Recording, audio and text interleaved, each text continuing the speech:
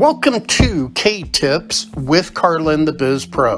To connect with, receive free goodies, tips, training, and more, visit callthebizpro.com. That's callthebizpro.com. Over to you, Carlin. Do you ever feel overwhelmed?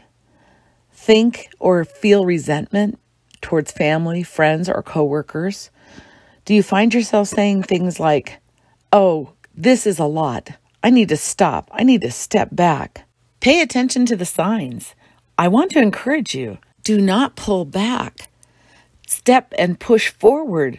This is where breakthroughs happen. In breakthroughs, it's not that things get easier. It's that you are going to grow and get better. You need to manage your time and increase your space. So here's the solution. When you see the warning signs and know that, make sure that you have made the allowance needed for you to have that space so that you don't deal with resentment or being upset or short on temper and feel like you don't have any time for yourself. Here's an example. I like to work 3 weeks of every month very hard. I push, I'm helping people, I'm working with my organization, I'm growing my business personally, I'm reaching out and making contacts. My books are full and they are packed with appointments.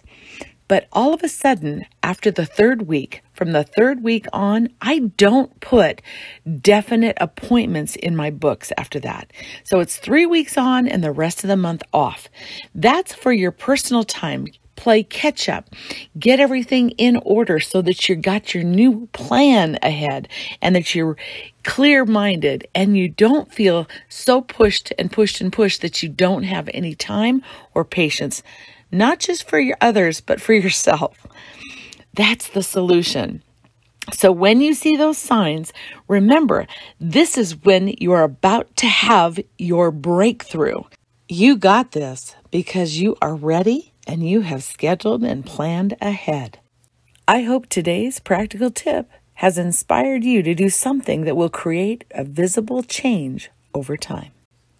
Thanks for tuning in to K-Tips with Carlin, the Biz Pro.